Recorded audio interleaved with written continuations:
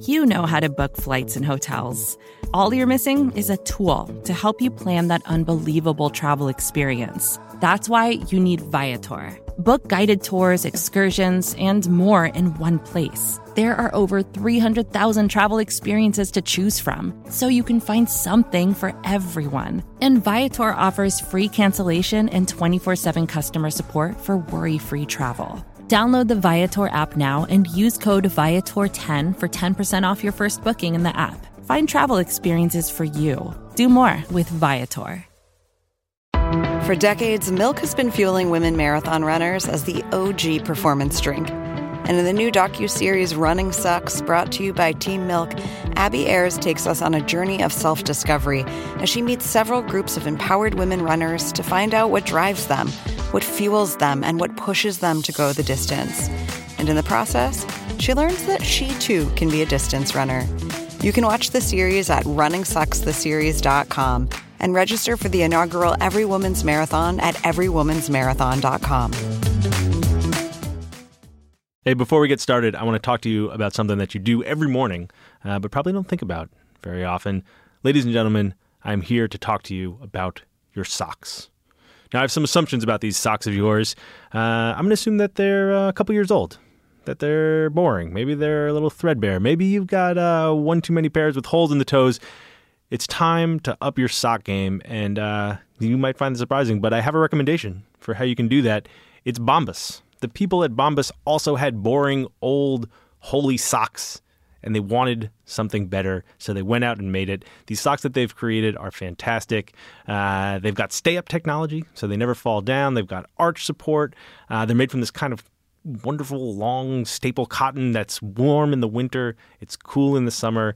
So you're going to feel good. Your feet are going to feel good, but you're also going to feel good yourself because for every pair of Bombas you buy, they're going to donate one to a person in need. Socks are the #1 requested item in homeless shelters.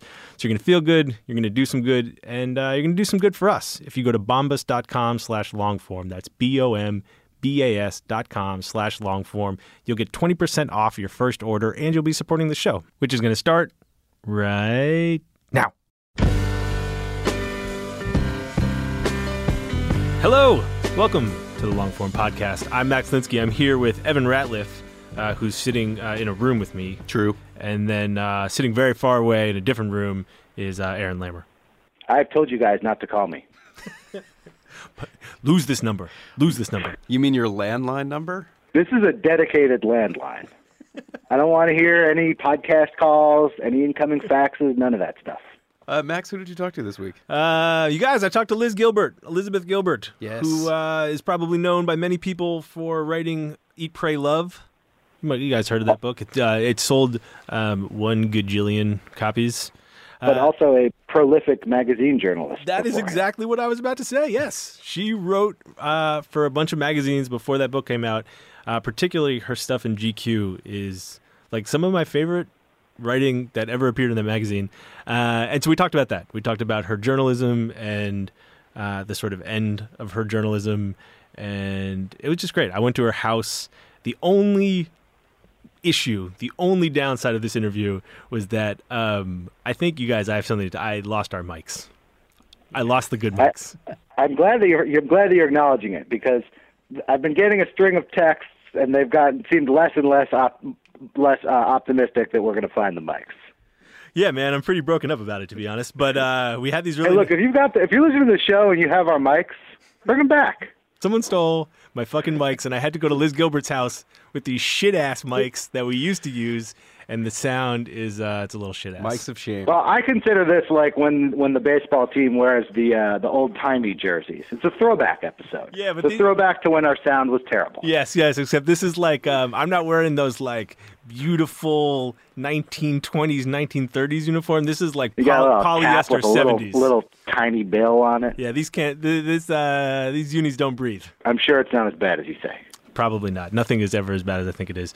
Aaron, what's as good as you think it is? MailChimp. Straight up MailChimp. I'm going to tell you a real-life anecdote about my use of MailChimp. I was setting up a site on Squarespace. That one's free, Squarespace. That one's on the house.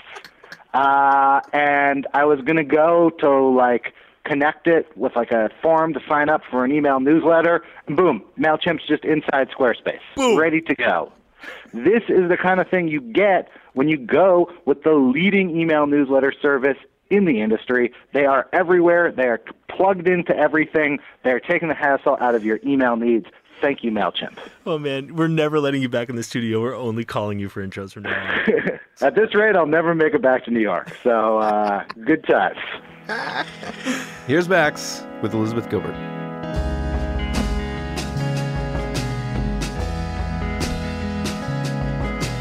Hi, Liz Gilbert. Hey, Max. How you doing? Thanks for having me over your house. Thanks for coming to my house. I'm hoping that we can talk a little bit about your journalism.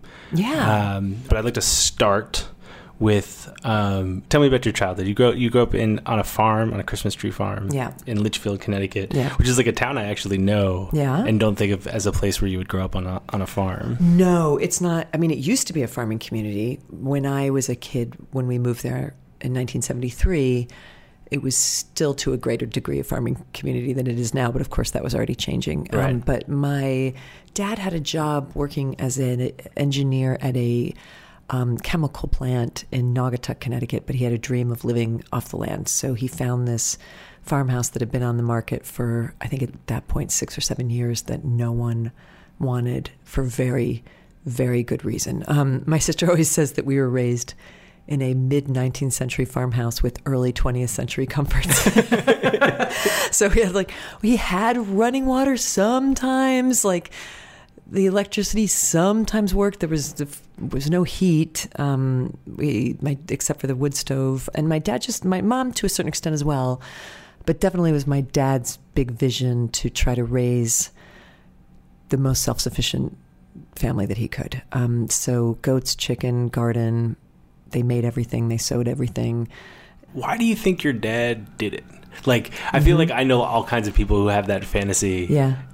But none of them actually do it. Yeah, right. Or they do it for a while, and then it turns out that that's just a huge amount of work. Crazy pain in the ass. And a tremendous amount of work. It is so much easier to buy your food than to grow it. There are high reasons and low reasons, right, that we do everything. And I would say that the high reason is a sense of wanting to make a thing, a sort of creative impulse, a dream, which is, of course, the coolest reason to do something. The reason that doesn't even have to have a reason. Other than I'm not just here to pay bills and die. There's a vision that I have for my life. I want to make a life in my own image. I want to test the limits of my creativity and my resourcefulness. It's amazing. Yeah. And I totally understand the fantasy aspect of it. Yeah. The part that I'm interested in is like the doing. The doing, right. Well, the fantasizing, like I've got down. Right. I'm super awesome good at dreaming. Amazing at imagining other lives. Yeah. Not great at pulling the trigger. I think he liked it more than he liked his real job. I know he was happier farming than he was working in the chemical plant. He had to keep working in the chemical plant because we didn't have enough money to just be farmers.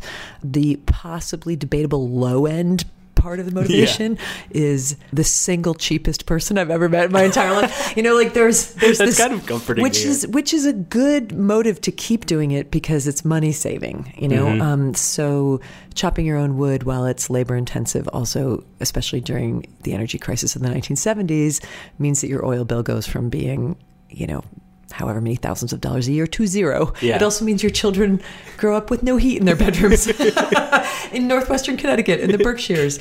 But that builds character, I suppose, right? So I think some of it was just honestly not wanting to spend any money. And a good way to do that is to be independent and resourceful and a self-starter. It also means that there's no comfort. Yeah. Other than the comfort of knowing you did something with your own two hands, which is a kind of a deep. My dad said he's never really happy unless he's cold and wet. He's got that sort of, he's happier suffering than he is being in luxury anyway. So depending on how you want to see it, he either gave us the gift of that or inflicted it upon us. How do you see it? I see it I see the whole story, but I see ultimately, I can only see it as having been a gift because of the resourcefulness that it provided in me. And what it made me go out in the world and do, just the model more than anything my parents ever said. And I stand by this idea that your kids will never listen to what you say, but they can't help imitating how you are. Mm-hmm. And so my parents didn't have any huge, giant particular interest in the arts. They didn't foster the idea that I should go be a writer. What they modeled, however, was you can do whatever you want with your own life, and nobody has to understand it, and nobody has to approve of it. And as long as you're taking care of yourself and not taking anything from anybody else, your life belongs to you. So, go have at it. And I truly can't see me ending up, and I don't just mean here where I am lucky enough to have been very successful. I mean in my 20s when I wasn't successful, but I could still do this interesting work because of that sort of stubborn self-reliance. Would it have been disappointing to them, do you think, if you hadn't pushed? Like if you'd gone and gotten like a comfortable career track job, was that even like an option, or would that have been like real black sheep stuff if you'd that is such a good question. I have never thought about that. Would we have been permitted to just get an accounting degree or to go to law school even? That's interesting. My parents have very little respect for professionals and for degrees, so I think they probably would have been really disappointed if I had spent a lot of time getting a lot of credentials. I think they would have seen that as definitely a waste of money and also a waste of time when you could just be out there doing the thing and learning how to do the thing by doing the thing, mm-hmm. Rather than, having somebody give you a piece of paper that says you know how to do the thing that you've never even done yet, right? So that I think is a real family ethic. Your sister is also a writer. Yeah. She writes like young adult novels. And I was interested in what about that, like growing up on a farm without TV or heat. What about that led to writing, do you think? Yeah, I mean, it does appear that it was inadvertently a petri dish for creating writers. My parents were big readers, so there was a lot of books were valued and books were around. So that was your media source. So it's probably not accidental that we were comfortable with language from an early age. But for me, I don't know where Catherine got it, because she's 3 years older than me. But for me, I can directly say that I'm a writer because of the way my older sister was. And what she was the Scheherazade who created storylines for us to live in, because we had to make up our own stories to live in because we didn't have television. And we didn't have neighbors our own age. We really were kind of responsible for making up our own worlds to live in. And she had this limitless, still has, which is why she's such a great young adult novelist, this limitless, fabulistic imagination for creating these really intricate worlds that we entered into, that was our virtual reality, and lived in for sometimes weeks on end in the same story. And then we would write them into plays, and then we would write them into little books. My dad brought home a typewriter that was being thrown away at work one day, and that was the greatest thing we ever had, and the biggest fights we ever had over who got to use it. Instead of the remote, it was the typewriter. Yeah, the typewriter, an awful typewriter that jammed, all the time, and it was a garbage typewriter. It was literal trash. It was literally like many things that were brought home from work, trash. But it was cool trash, and we made great use of it. And my sister also pointed out to me once that reading was the only activity that we were allowed to be engaged in where you would not be interrupted and taken away and put to do a farm chore if you were caught doing that, right? So we must have somehow imbibed this idea that that's sanctuary, that's safety, that's home base. That's, or at least a way of getting out of doing work. At least a way of getting out of milking the goats. If you would not be disturbed with a book in your hand. Anything else was considered frivolous enough that it'd be like, hey, go do this, go do that. Do you think that you would have followed your sister into anything? I tried to follow her into everything, but she has more talents than I have. She's a tremendous visual artist as well, and I tried to follow her there, but it didn't work.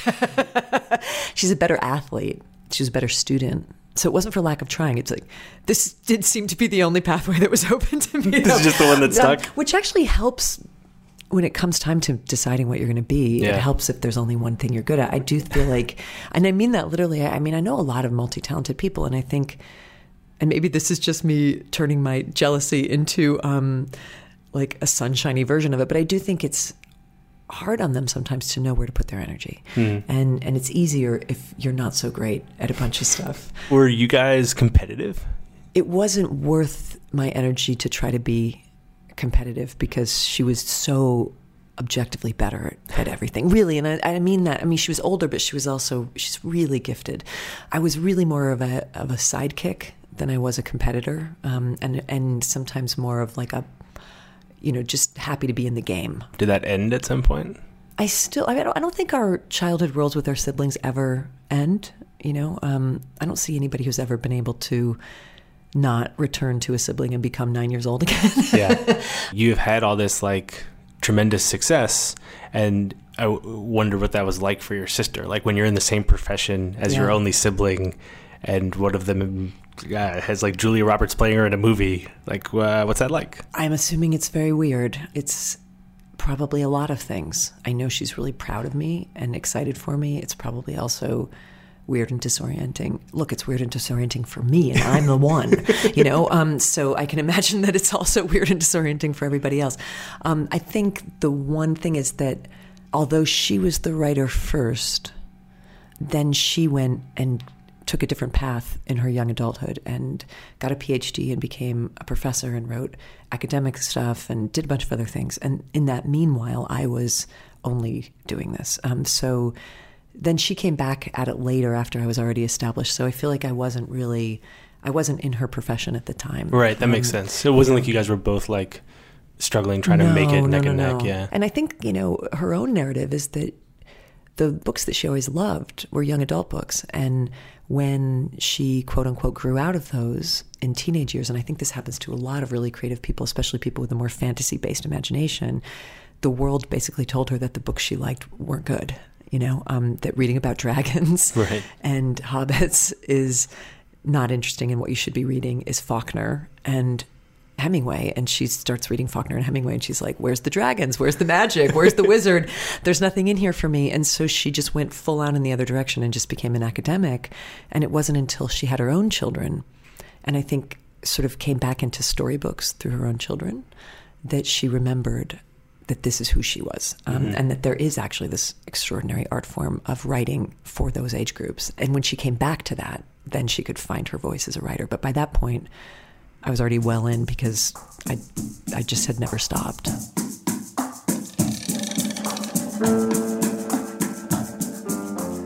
Hey, I'm going to put things on hold for a second, tell you a little bit about some sponsors who are making today's show possible. First up is Audible. And if you're enjoying this interview, if you like the sound of Liz's voice but you've never read any of her books, instead of going to the bookstore, why don't you try Audible and listen to Eat, Pray, Love or Big Magic? Liz narrates them herself. And if you go to audiblepodcast.com/longform, that's audiblepodcast.com/longform, you can start a 30-day free trial right now and listen to those books for free. What a deal. audiblepodcast.com/longform. Audible has more than 180,000 audio programs, audio books, anything you could want. Many, many, many people who have been on the show have books on Audible. It's a fantastic way to experience a book. And if you're listening to this podcast, my guess is you like listening to things. So go listen to more Liz Gilbert. audiblepodcast.com/longform. Thanks to them for sponsoring the show. Also sponsoring the show this week, our friends at Squarespace. And listen, it's time. It's time to build that site, whether it's a personal site, something for your business. Stop procrastinating. Squarespace makes it so easy you do not have an excuse. Squarespace is the easiest way to build a website.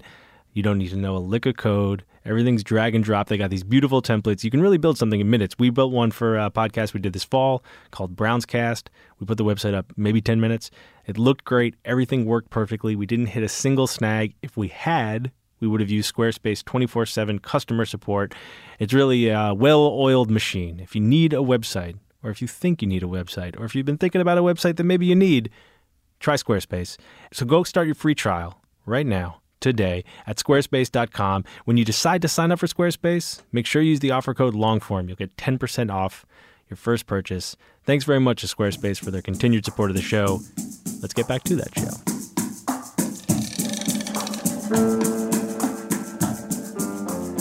Let's talk about you finding your voice as a writer. What I was really looking forward to talking to you about, because I feel like you're so well known for Eat, Pray, Love and all these books, but they're these great GQ pieces that I'm not sure many people have read or know or whatever. Tell me what happened next. So you graduated school, and then how did you get from there to there? Well, I made a commitment to devote myself to becoming a writer. And for 5 seconds, I considered going to graduate school, but it's really expensive. And I also had, in addition to financial questions about the idea of going to graduate school for an arts degree, there was another part of me that really strongly was not sure that was the best place for me to be.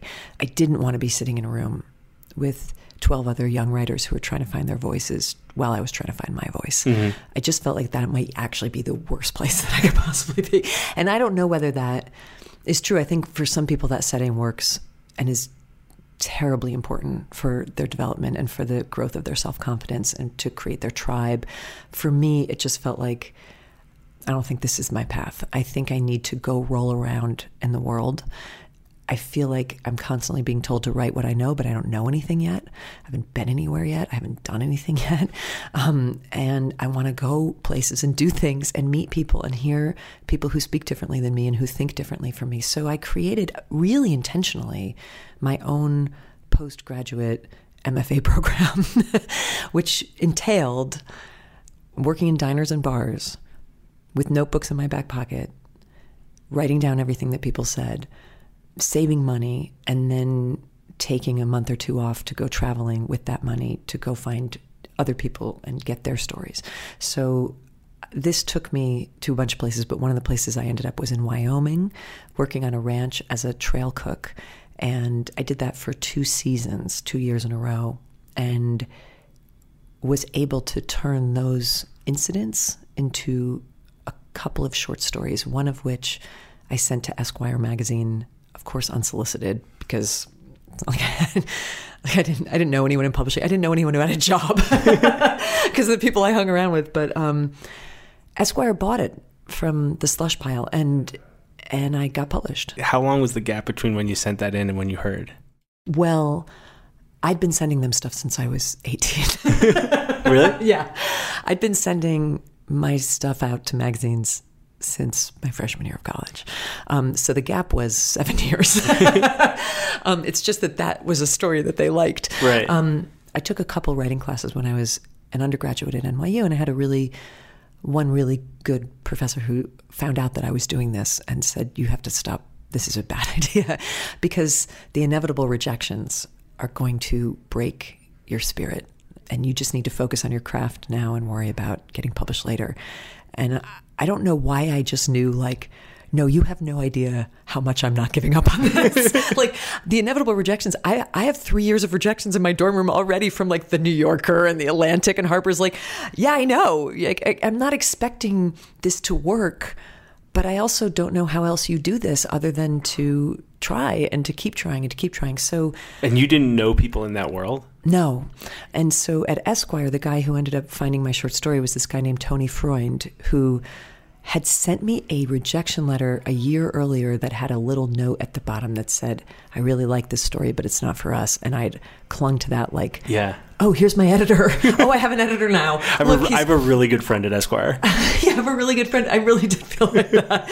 Actually, I envisioned him as sort of a bearded, Hemingway-esque looking guy with a corner office and a turtleneck sweater and a pipe. But he was actually like 5 months older than me, and he was an unpaid intern at the time, and then later became, I think, a paid intern, and then now has been working in magazines ever since and is a dear friend now. Your professor was not wrong that most college kids would get pretty discouraged by like constant rejection letters. Where did you find the strength or confidence or whatever you needed to not get discouraged? It's vocation. It's the idea of vocation versus the idea of career, which is something that I'm always trying to distinguish for people. That, look, I didn't like it. It's not like I was really super psyched every time I got another rejection letter, which was every week, but I can't speak about this in any other way than from a sort of deeply spiritual standpoint that said, I am committed to this work because it unfolds and reveals within me aspects of myself that I can reach no other way.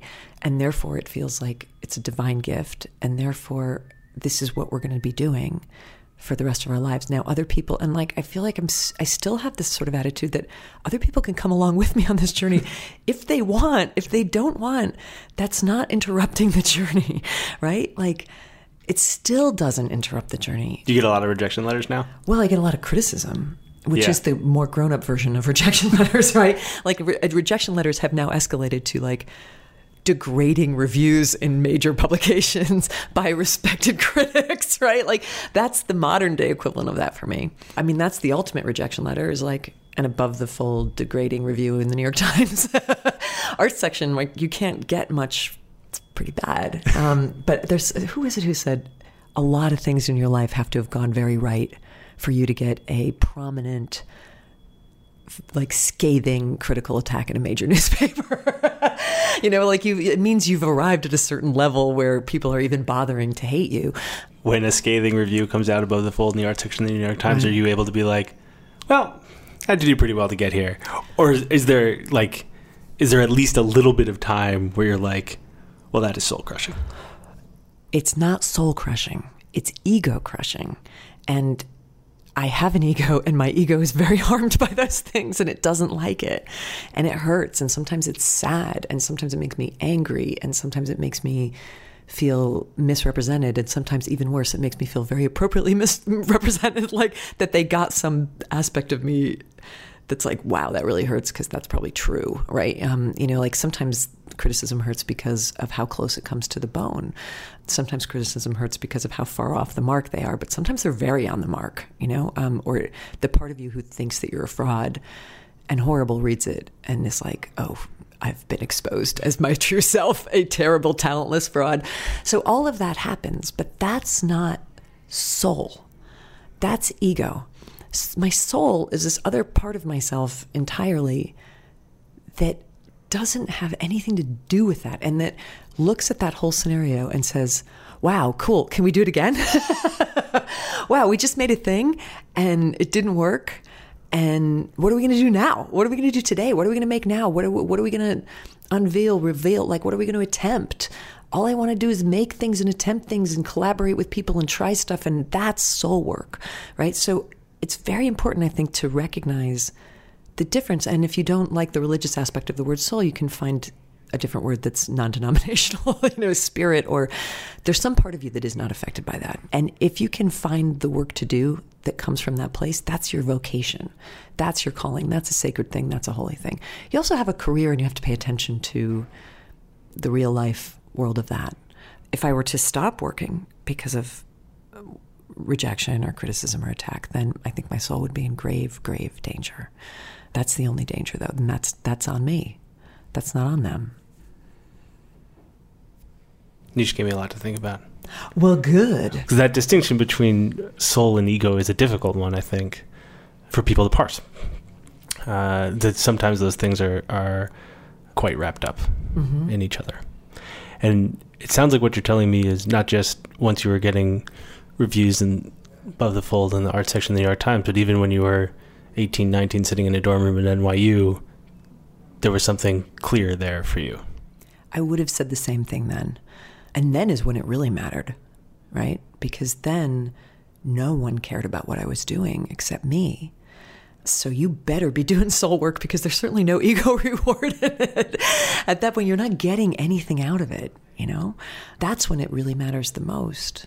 No one's waiting for your story. No one's knocking on your door saying, we understand a very gifted young writer lives here. Not even your best friend at Esquire. Not even my best friend who's never heard of me. So yeah, I mean, I think that there's a way I've heard it said, which I think is nice, which is that your ego is a wonderful servant, but a terrible master. Right? Your ego has a tremendous amount of energy. So wrapped up in your ego is your drive, your passion, your taste, your aspirations, your desire to leave a handprint on the world, your mojo, right? You need that stuff because without it, there's no energy, there's no motive, there's no muscle. But if you let that thing drive the whole story, then you're setting yourself up for a life of terrible suffering. Because the definition of an ego is it's the part of you that can never be satisfied, ever. So if I'm only ego-driven, then I look at the fact that Eat, Pray, Love was on the bestseller list of the New York Times for 3 years, and all I see is that one day it wasn't anymore, right? It wasn't anymore. Someone took my fucking spot, and then all I want is to make that happen again, which is never going to happen again, because that book was just this outrageous freak wave, right? It was a black swan. It doesn't make sense in the trajectory of anything else I've done before or since, right? So if I need that, then I'm not going to get that. And then I have a very sad life. And that's just a waste. That's just not good enough.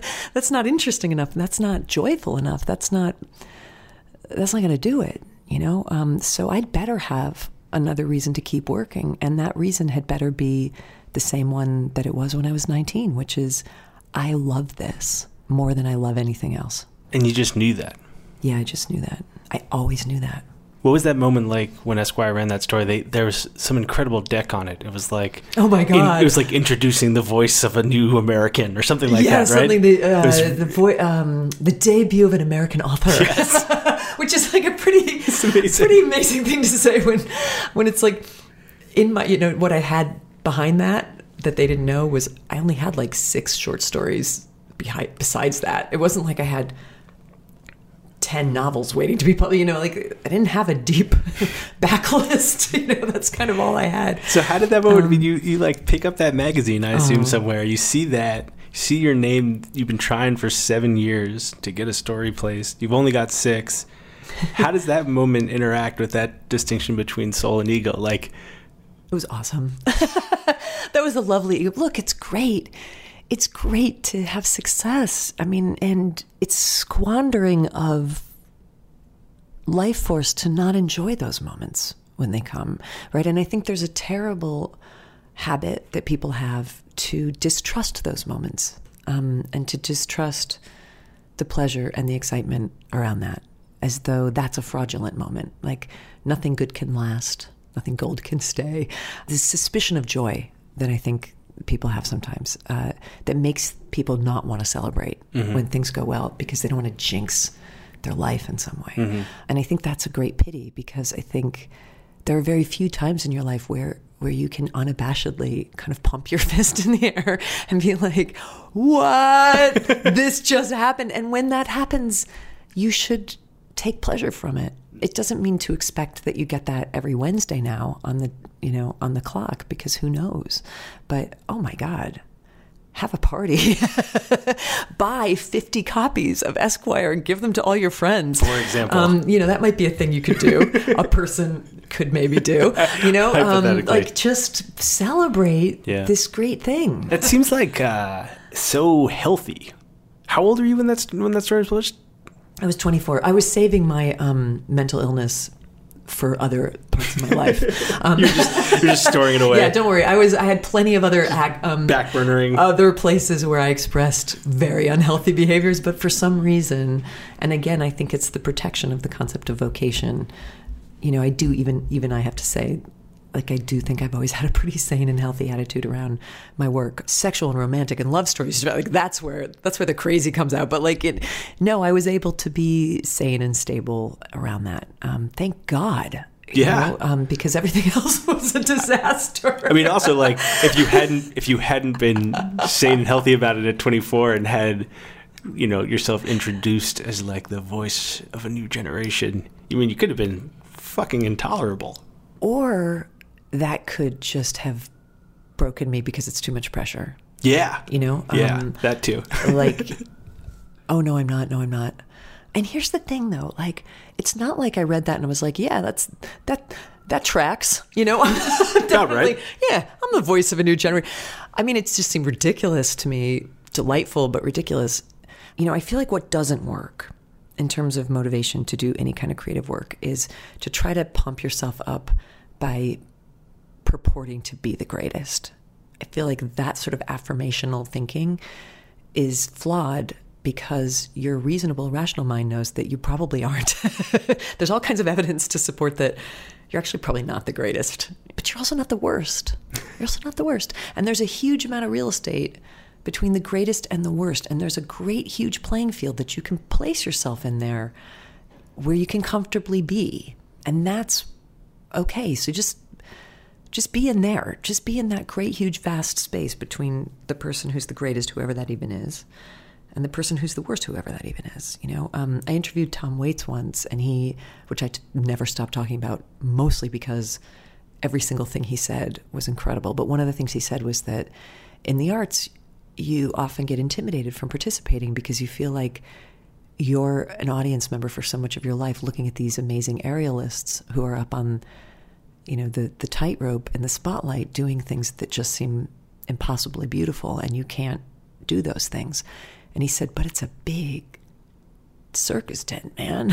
There's a lot of other jobs that you can do. You don't have to be riding a unicycle on that tightrope in a tutu in the spotlight. You can be the guy working with the elephants. You can be in the freak show playing guitar with your feet. You can be, he's like, there's a bunch of stuff you can do and still be in the show. And so I don't think I got super attached to that. It's like, I'm just in the show. I'm just happy to be in the show. Yeah.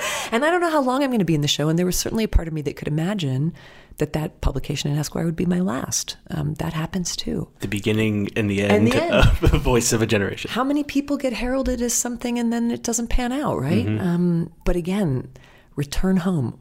What are you here to do? What is your work? Are you doing your work? Are you doing it with honor? Are you doing it with devotion? Are you doing it with humility and worship and love and joy? Then you're fine. You're fine. Whatever happens, you're going to be good. At that point, what did you think of your work as? Like, how would you define what you were trying to do? I was trying to be a serious American literary figure. So I was trying, at that point, I didn't even know if I could write a novel, but I was trying to be a short story writer. It never occurred to me to be a journalist. It felt like two different things. I didn't take any journalism classes when I was at school. I did think you had to have some sort of certification to do that.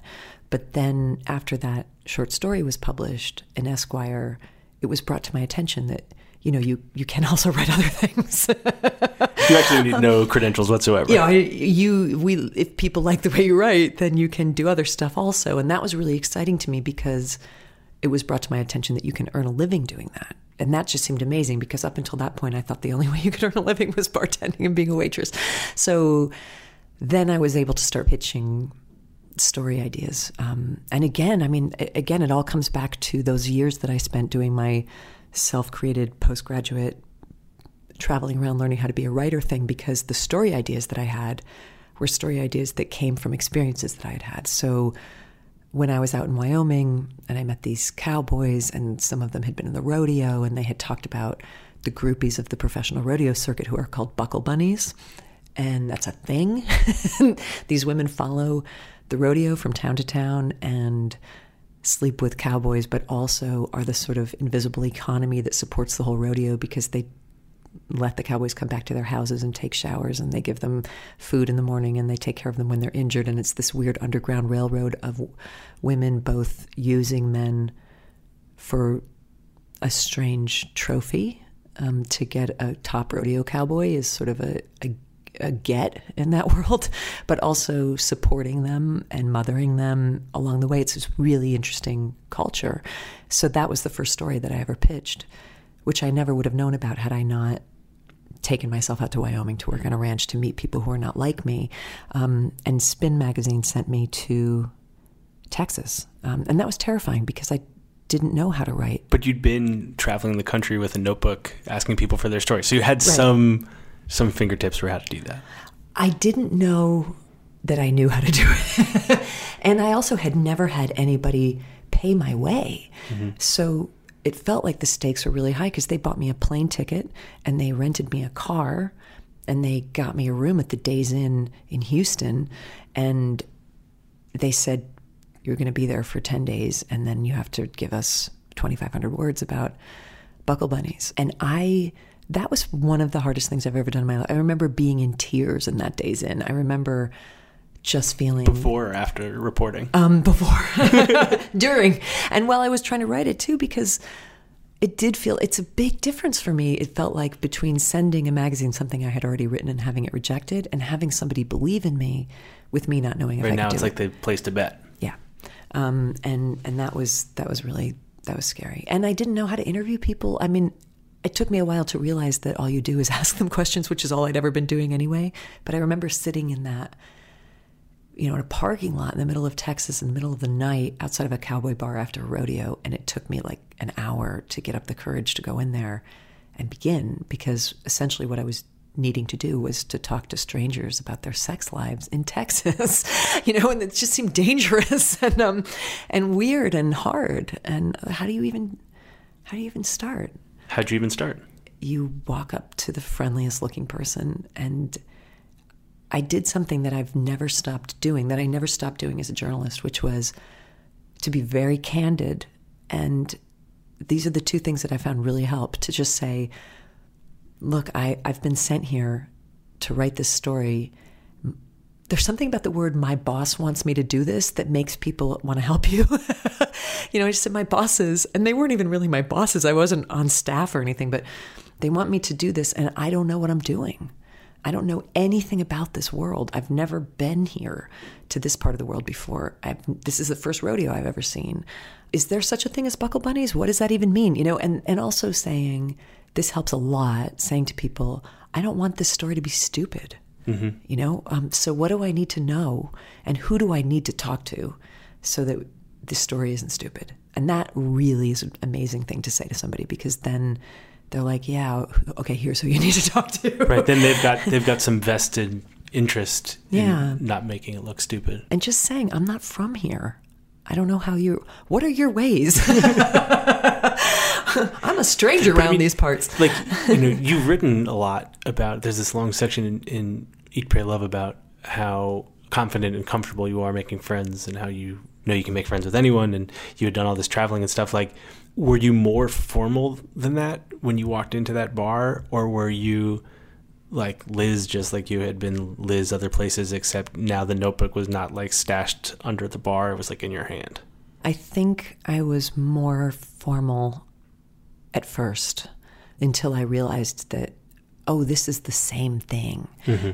Except for, of course, it isn't, right? Because making friends with somebody, you don't usually have an ulterior motive of trying to find out information about them or their friends that they may or may not want to reveal with you, right? Like that you're then going to publish in a large national magazine. Yeah, and I think my years at Spin were especially educational in terms of shaping my ethic, because the first year at Spin, I did a thing that I'm still ashamed of, which is I found it really good comedy. I found a really good way to make funny stories, which is to make fun of people. And so I would go and talk to these people, and they would say stupid things, and I would write them down, and then I would make fun of them. And it's shooting fish in a barrel, and it's mean, and it's not good journalism. It's cheap in a way. But I think I was so insecure about wanting to be part of the team and wanting to be, wanting to get more magazine jobs and wanting to write a really dynamic story, that I felt like that was the best way to do it. Or maybe like the easiest way not to fuck up. Yeah. It's certainly electric to throw really stupid, degrading quotes that people say. And to making fun of people is easy. And it didn't taste right, and it didn't feel right. And later it evolved into a different way of writing about them, which was to find the thing about that person that was worth celebrating and that was beautiful and cool and really interesting, rather than the stupidest thing about them. Did it change the kind of things that you were writing about? Because like at GQ, you wrote a story about this guy who had been living in the woods in North Carolina since he was 17. You wrote about Hank Williams Jr. You wrote about your time at Coyote Ugly. Yeah. But they were all these people and worlds that you seem to have complete respect for. So was part of it also moving into places where you didn't want to make fun of people as much? Yeah. Or like it wasn't... Well, it changed what I was pitching, right? And you compare those stories, which I'm very proud of, to a couple of the stories I wrote at Spin about, for instance, MTV Spring Break, Lake Havasu, Arizona. Just go out and just shred these kids. Or Renaissance fairs. You were like on the making fun of beat? I was on the making fun of beat, but it was my own beat. You know, these were my own suggestions. Like, hey, you know, it's funny. People who care about Renaissance fairs. You know, and you know, that was the one where I felt a shift. And at the end, there's a little bit of redemption, but I was like, you're just a dick, Liz. You're just a dick. These people love this, and they're committed to this because they love it and it's joyful for them. Nobody asked you to come here. Nobody asked you to come here. And this is like, you're just like, there's really no other word. You were basically on the dick beat. Yeah, you're just on the dick, right? So, and there were other stories like that as well, about like the opening of the Hard Rock Casino in Las Vegas. It's easy to make fun of commercial Las Vegas. There's so many things that it's easy to make fun of. And I just felt like it was lame. How did you realize that? Was it? I was embarrassed because I felt like a bully. Oh, here's a good test of integrity. I felt like I would never, ever want to see those people again that I wrote about, because I would be so ashamed of the fact that I had befriended them and then made them look dumb, right? Like, I'm still ashamed of that. How old are you when that started to happen? 29. I feel like that's also an age that people like just generally start to get embarrassed. Of You like should. Like that's also like the age where it's just like a lot of things to be embarrassed about in my life at that point. That was only one of them, but it was all in keeping with a certain, I think, you know, I've heard that you know, I don't want to let myself off the hook here because I think there are people who get their ethics earlier than that, but I think that it takes a long time to grow up and it takes a long time to realize what consequences are. I think what a lot of your young adulthood is finding out what the boundaries are. And for me, unfortunately, for better or for worse, and there are episodes in my life where this has absolutely served me, and there's episodes in my life where this has made me into a disruption engine.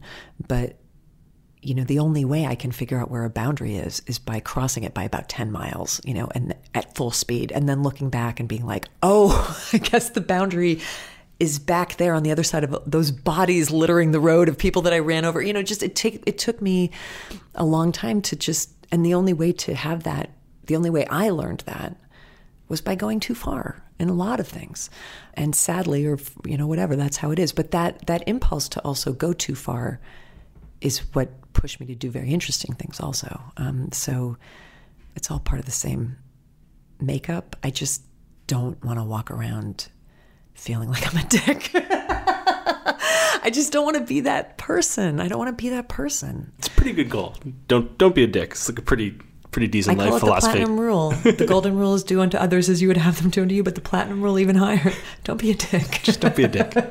Just don't be. And that doesn't mean that you can't be a good journalist. Although I don't think that I was made to be a journalist in that I think sometimes to be a very good journalist, you sort of kind of do have to be a bit of a dick. Or you have to be a skeptic, which I'm not. I think I'm too trusting to be a proper news journalist, but I think I was good at writing profiles because I'm interested in people and I care about them a lot more now than I did when I was 27. But you also wrote about people that on some level you loved. Yes, that became the motive. I would no longer write about somebody unless I could celebrate that person. Did you know going into those stories why you loved them or why you could celebrate them? Or was the point of reporting those stories to figure out why you were so kind of like attracted to them? Sometimes both. And sometimes you go into it thinking that they're wonderful for this reason. And then you find out that actually they're sort of not so great in that realm. But underneath the not so great part lies some deeper, more interesting impulse in that person that is fascinating and is what it's all about. So it might not be about what you thought it was about. How do you approach reporting a story like that when you are there in some way to celebrate the person? It's a thing I think that is happening a lot more in magazines right now than it has in a long time because the internet gets really excited about profiles of people that the internet loves. And so there's a lot more of those kinds of pieces right now than I think there's ever been. And some of them are able to get to a place that's revealing and has depth and finds that thing that you're talking about. And some of them are just like big hugs to the person you know. Yeah. And don't do a ton. Yeah. And so I'm interested in how you approach, I mean, these were not famous people for the most part that you were writing about, but how you approach reporting and getting to know someone who you already love on some level? Well, I think part of it is what you just said, that they aren't famous people that I was writing about. The most famous person I've ever written about was Tom Waits. So he's not Brad Pitt or George Clooney, right? I'm not doing a Vanity Fair cover story where I'm working with somebody's publicist and there are rules about what you're allowed to ask and what you're not allowed to ask. I'm writing about somebody that most people have never heard of. And you never even had like any interest in doing that? Did people try and get you to do that sort of stuff? I never had any interest in doing that because I didn't think I could do my job with those people. Because I think those people, for good reason, are way too defended. And I don't think you can write a true story. And I think what's one of the things I find frustrating as a reader of journalism is the way magazines keep trying to reinvent the celebrity profile because they keep trying to do a workaround around that particular problem, which is that this is somebody who both wants and does not want to be revealed, or this is somebody who's been very badly burned and has now gone to media school, whether informally or literally, to learn how to not show who they really are. And you've only been given 45 minutes with them. And so good journalists who get those jobs end up writing about the meta situation of how weird it is to be with somebody who you only have 40, which is not a very interesting story. It's pretty like well-trod earth. Yeah, it's nobody's fault that it's an impossible job, but I feel like it's an impossible job. So when people would ask me to do those stories, the only way I could get out of that assignment was to come and say, oh, that's great, thank you for the offer, but you know what? How about I write about this person and then try to bring something really interesting to sort of misdirect the editor's attention from wanting to send me to do a story that I don't think I would have been able to do properly because I don't think it can be done properly. Like Frankie Manning, he was a swing dancer. So back when swing dance became really big in the 90s, he had been a great swing dancer back in the 40s. He was this African-American man who was a Harlem star.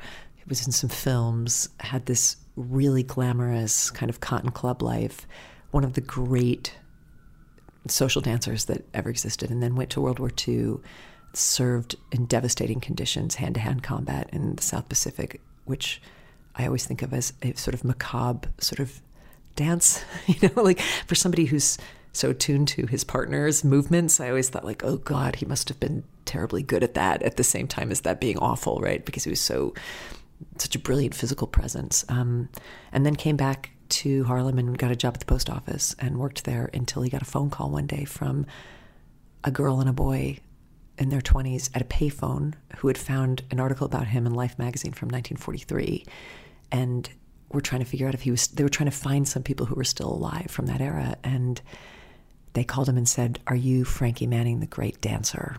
And at that point he was in his 80s, late 80s. And he said, no, baby, I just work at the post office.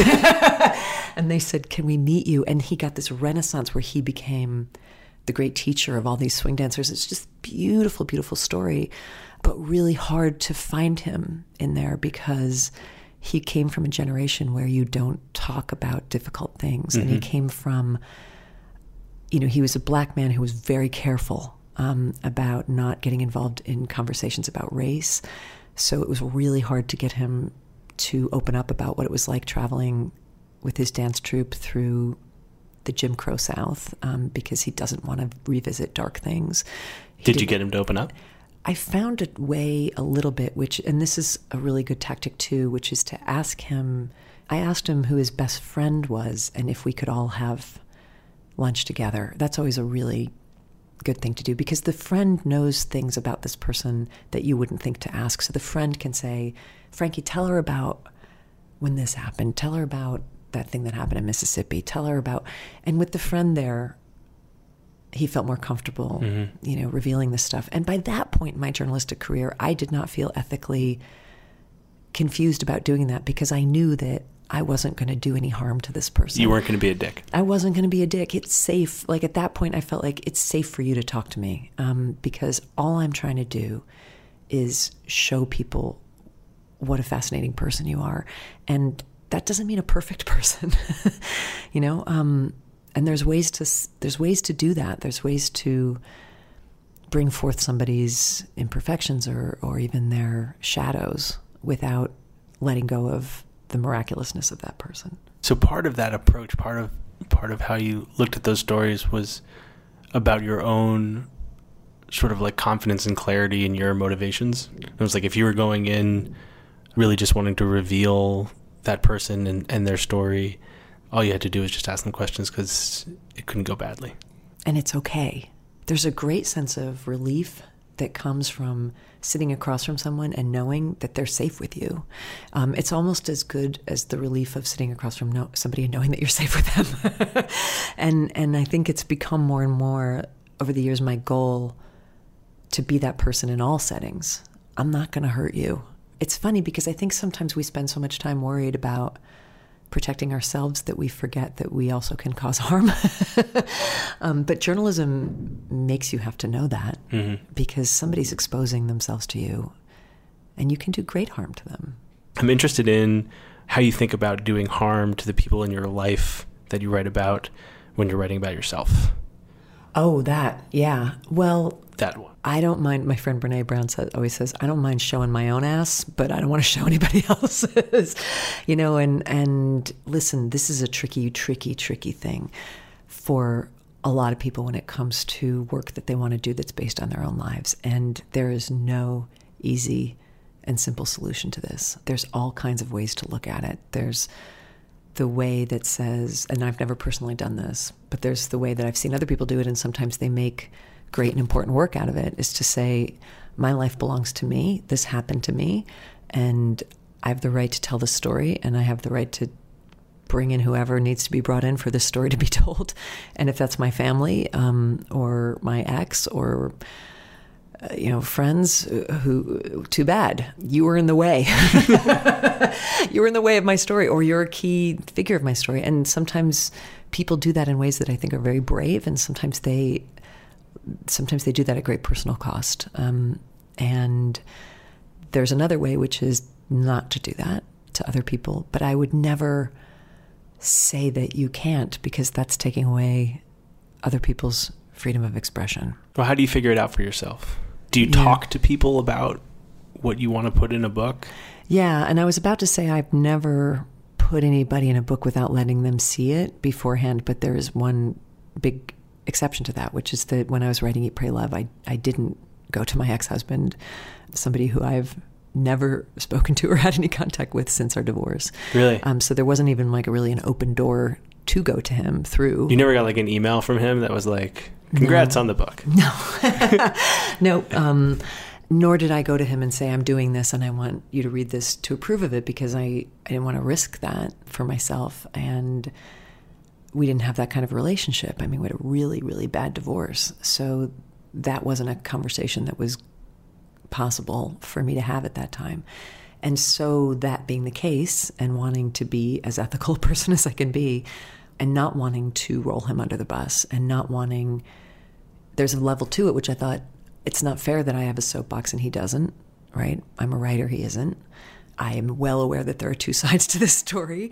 I don't have enough arrogance to say that my side is correct. And so I'm going to tell as little of this story as I can, So that's what I did with Eat, Pray, Love. I mean, in a weird way, while it is a divorce memoir, there's very little in there about my ex-husband. You don't know his name. You don't know his profession. You don't know what specifically we were fighting about. You don't know his flaws. You don't know his attributes. Did you write that stuff and take it out, or did you never write it? I wrote it in my diaries for years as I was working through, and I also have this sense that nobody should listen to that stuff unless I'm paying them by the hour. And I had people I was paying by the hour to listen to me talk my way through, that. But I didn't want to make that book into an airing of grievances. I don't like to read that, generally speaking. I don't think there's a lot to be found about yourself by airing your grievances against somebody else. So I went through that book again and again and again and just pared it down until, look, I had to say I was married and getting a divorce. The whole thing is about that, but as little as I could say felt like the only fair thing to do. And everybody else in that book, including David, who is this guy I was in love with after my marriage, did see it, and did approve it. And I asked people, do you want me to change your name? Do you want me to take these details out? Are you comfortable with this? Do people ever come to you and say, this is great, but this part where I said this thing to you, can you please take that out? Because that violates the platinum rule. Yeah. Or there's also times where, I mean, this is the crazy thing about perception. There are also times where people have come to me and say, you have me saying this thing that I never said. Mm-hmm. And I swear I heard them say it, but either they don't remember saying it or they didn't say it. And I'm certainly not going to get in a fight about that. Be like, oh, yes, you did. We were at, this bar on 14th Street. And you said, no, I mean, of course. It's not important enough, right? I don't think I've ever personally had a story to tell that felt so important that I needed to do that to somebody else.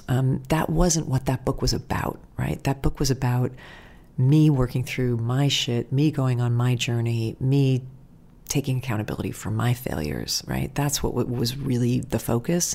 So yeah, I can take out stuff. That's all right. It's tricky. And when I say that, I don't want to discourage anybody from taking a different path, because some of the most important and interesting memoirs that we've had are people exposing family members. And so, and then they got to work that out. They got to work that out at their own Thanksgiving dinner table. I don't want to do that. Yeah. I don't have the stomach for it. I don't have the stomach for it. You've never talked to your husband since you got divorced? Do you ever wonder what the fuck he must think about all this? Sure. Not enough to pick up the phone and give him a call. No, it's, it just has felt safer and better to just let that line stand. I feel like you must have gotten this question like a million times, but you're doing really well as a magazine writer. You're making good money. You're writing for best magazines around.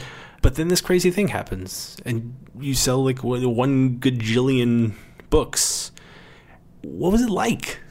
Like, what is it like to have the crazy thing happen? Like, there are people who are listening to this right now who are writing magazine articles, who have a book idea, who are hoping to write magazine articles and then have a book idea. Yeah. And you did the thing, and then the craziest possible outcome happened. Yeah. It felt like a lot of things. I mean, okay, first of all, and it's taken me years to figure this out, why it wasn't more disorienting and why it didn't feel more insane. And the only answers I can come up with are, there's something even about the word crazy, because that's a word that's often used because it was just galactically weird, like the hugeness of that book. But when people would say to me, your life must be so crazy right now, while that was happening, all I could think was, no, my life was crazy before this. Like, my life was crazy before you ever heard of me. I made my own insanity in my 20s, and that was crazy. I'm actually good now, because I sorted myself out and I've got on my feet and I'm making better choices about my life, and things are actually good now. This thing that's happening itself is crazy, but I'm not. I'm on the other side. I'm on the crazy resilient side of this story. I'm on the other side of the craziness. So while it felt like there was this tornado going around me, I was no longer the tornado. And I had always, up until that point, been the tornado. So my life, it was almost a reversal, my life at 35 from my life at 25, where people might have looked at me and said, that all looks pretty sane and stable, but actually what was going on was a tempest. Whereas by 35, it looked like a tempest, but I was the calm at the center of that storm, right? So I think a great deal of the benefit is that it wasn't my first book. It was my fourth. That it didn't happen when I was insane in my 20s. It happened when I was pretty stable. What do you think would have happened if it had happened when you were... I would have been getting out of limousines with no underwear. I would have been like a total train wreck. It would have just been, it would have been not good. It would have not been a good time in my life for people to have been paying close attention to my behavior. I'm very grateful that I got to go through my 20s without anybody paying close attention to my behavior. Now they can, because it's like, I'm good. It's cool. Like, but back then it would have been bad, very, very bad. And I'm also grateful that my first books didn't do very well. Look, honestly, I think my first book, my collection of short stories, I think it sold around 4,000 copies, and I was psyched. I was like, 4,000 people wanted to read this? That's amazing. Last American Man was like a National Book Award finalist? Yeah, it was a National Book Award finalist. It did very well critically, but it was not I still haven't earned back the advance on that book, believe it or not. It wasn't that huge an advance. So I had behind me the experience of what it feels like to write something that is not explosively successful, which meant that when it came time to write the next book, I already knew that it's okay to write a book that's not explosively successful. So there was nothing in me that said I have to do this again, which is good because that would have not been possible. But the other thing is that I took a really big risk, and it doesn't feel like it now because even for me, it's hard for me to remember what a risky move that was, the decision that I made going into the journey that I took and going into that book. So what I did was I quit a really good job. I quit one of the best jobs in journalism. What was the job?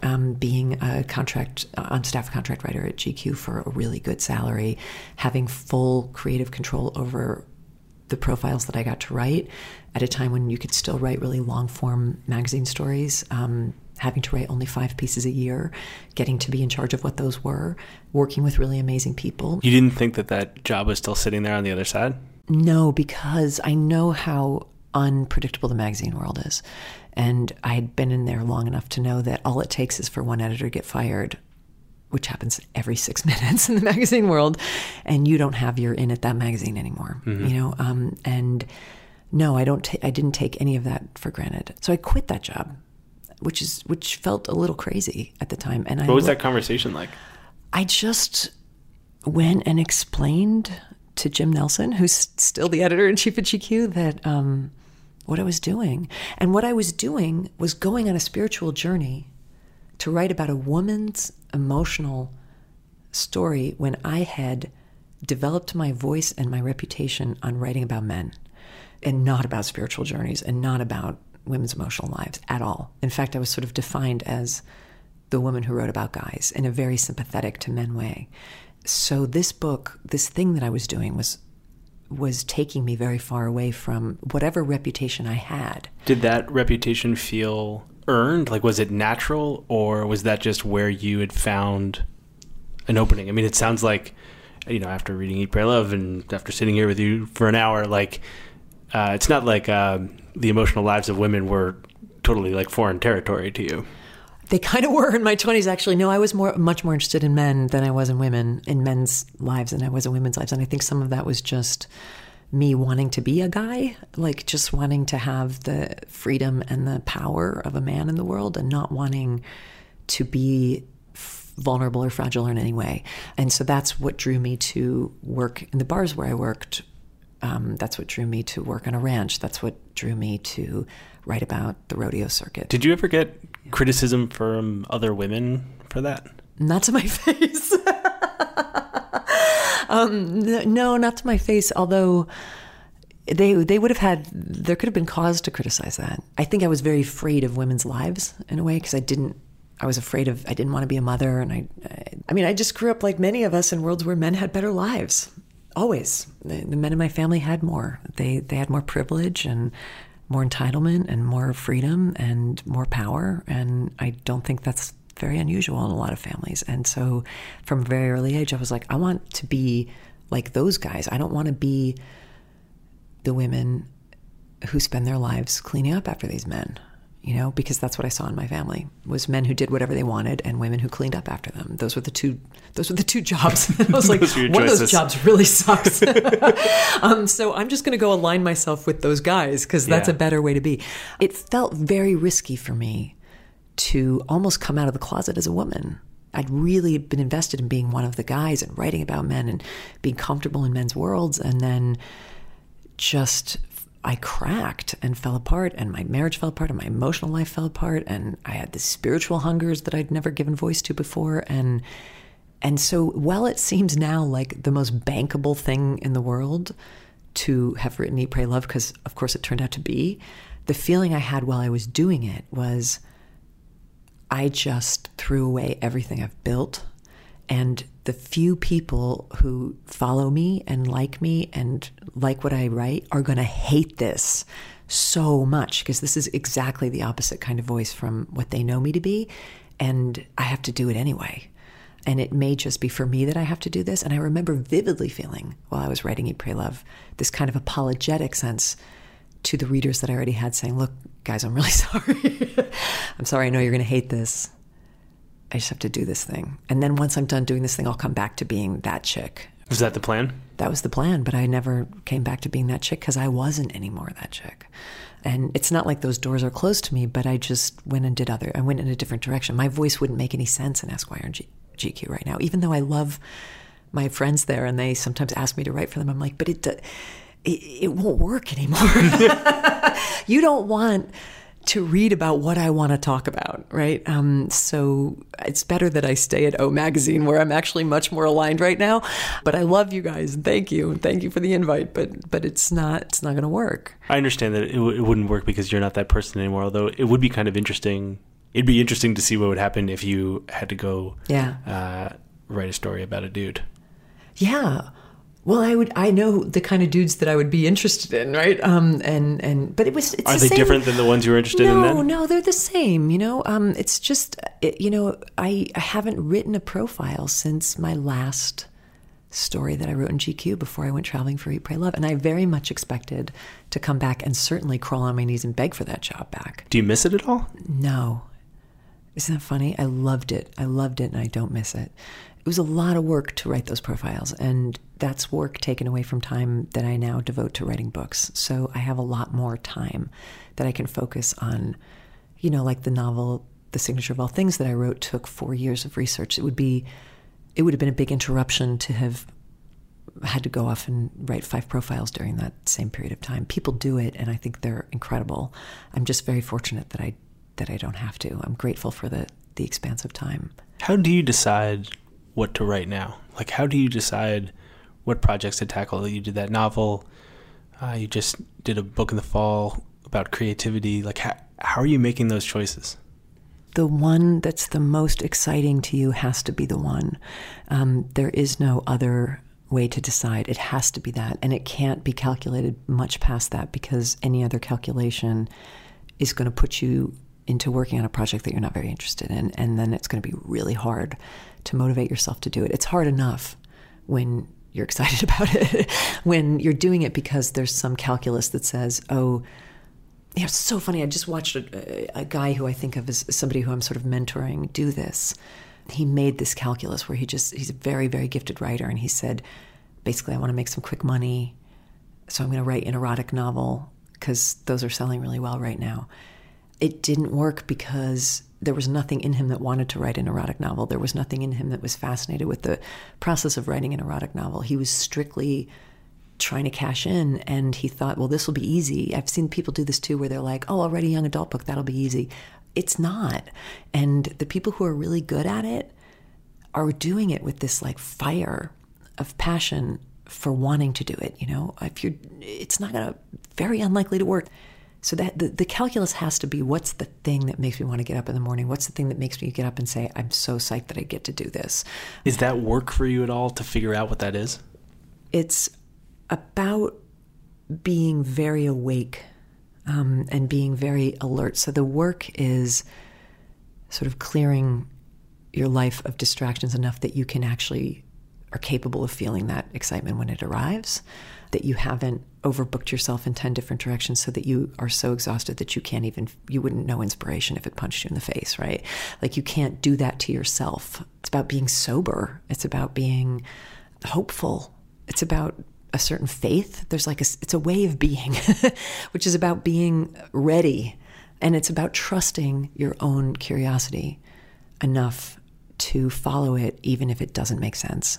Even if the inspiration that you had doesn't align with anything you've ever done before, even if it doesn't seem like it will be marketable, even if it's something you can't even believe you're interested in, but you have to have full faith that if you're curious about something, it's for a reason, that it's a clue on the great scavenger hunt, and that you follow that clue, and then the next and the next and next. The tricky bit is that you have to start from a place of, this is what I'm most excited about, this is what I'm most curious about, and then you have to recognize and know what will happen, which is that 6 months into it, it's going to feel very boring and tedious, because making things is often boring and tedious. And another idea is going to come along very seductively and do the dance of the 7 veils in the corner of your studio and say, I'm a much more interesting, much more exciting idea.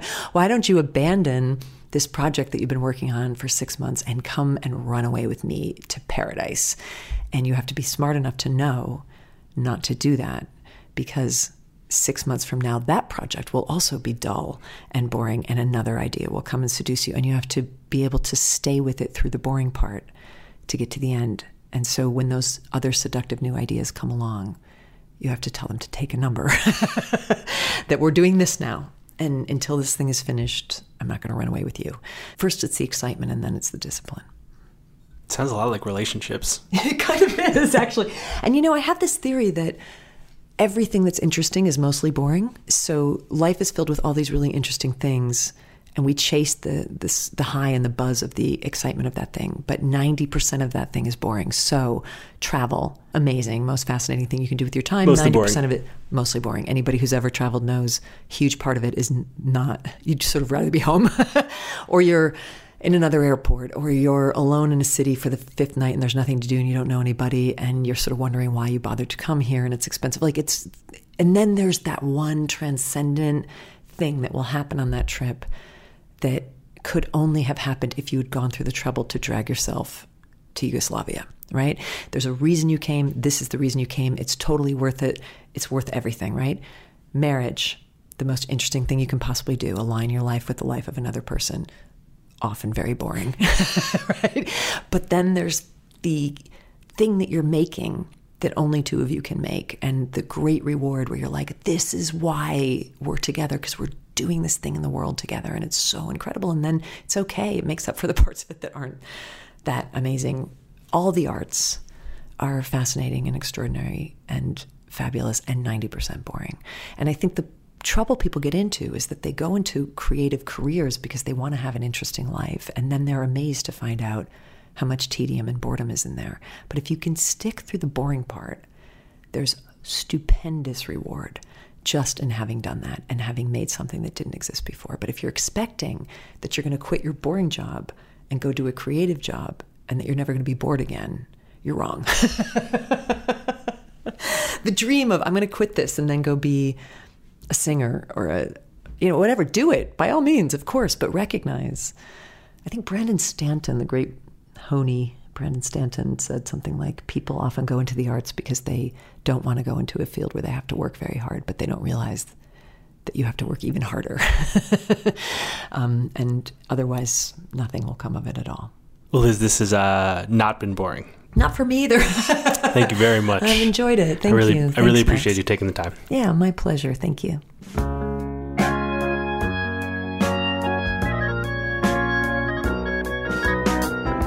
Thanks for listening to Longform. I'm Max Linsky. My co-hosts are Aaron Lammer and Evan Ratliff. Our editor is Jenna Weiss-Berman. Our intern this week, Courtney Harrell. Thanks to our sponsors, MailChimp, Audible, Squarespace, and Bombas.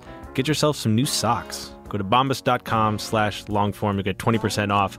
Thanks, most of all, of course, to Liz Gilbert. As I'm sure you could tell, I had a wonderful time talking to her. And after the interview, I realized that story about swing dancing, the Frankie Manning story, it's nowhere online. So I called Liz, and she was kind enough to give us rights to reprint it in full.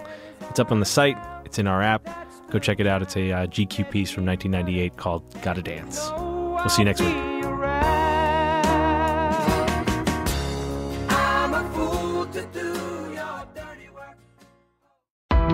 Why do you run? Why does anyone? I always thought that runners loved running, and that's not the case. Most runners hate running, but they choose to do it. In the new docuseries Running Sucks, brought to you by Team Milk, Abby Ayers learns why women runners everywhere are driven to go the distance. It really is about taking my power back and proving myself wrong. Team Milk is about fueling women's performance and helping them along their marathon journeys. You can sign up now for the inaugural Every Woman's Marathon, taking place in Savannah, Georgia on November 16th, 2024. Learn more and register at everywomansmarathon.com.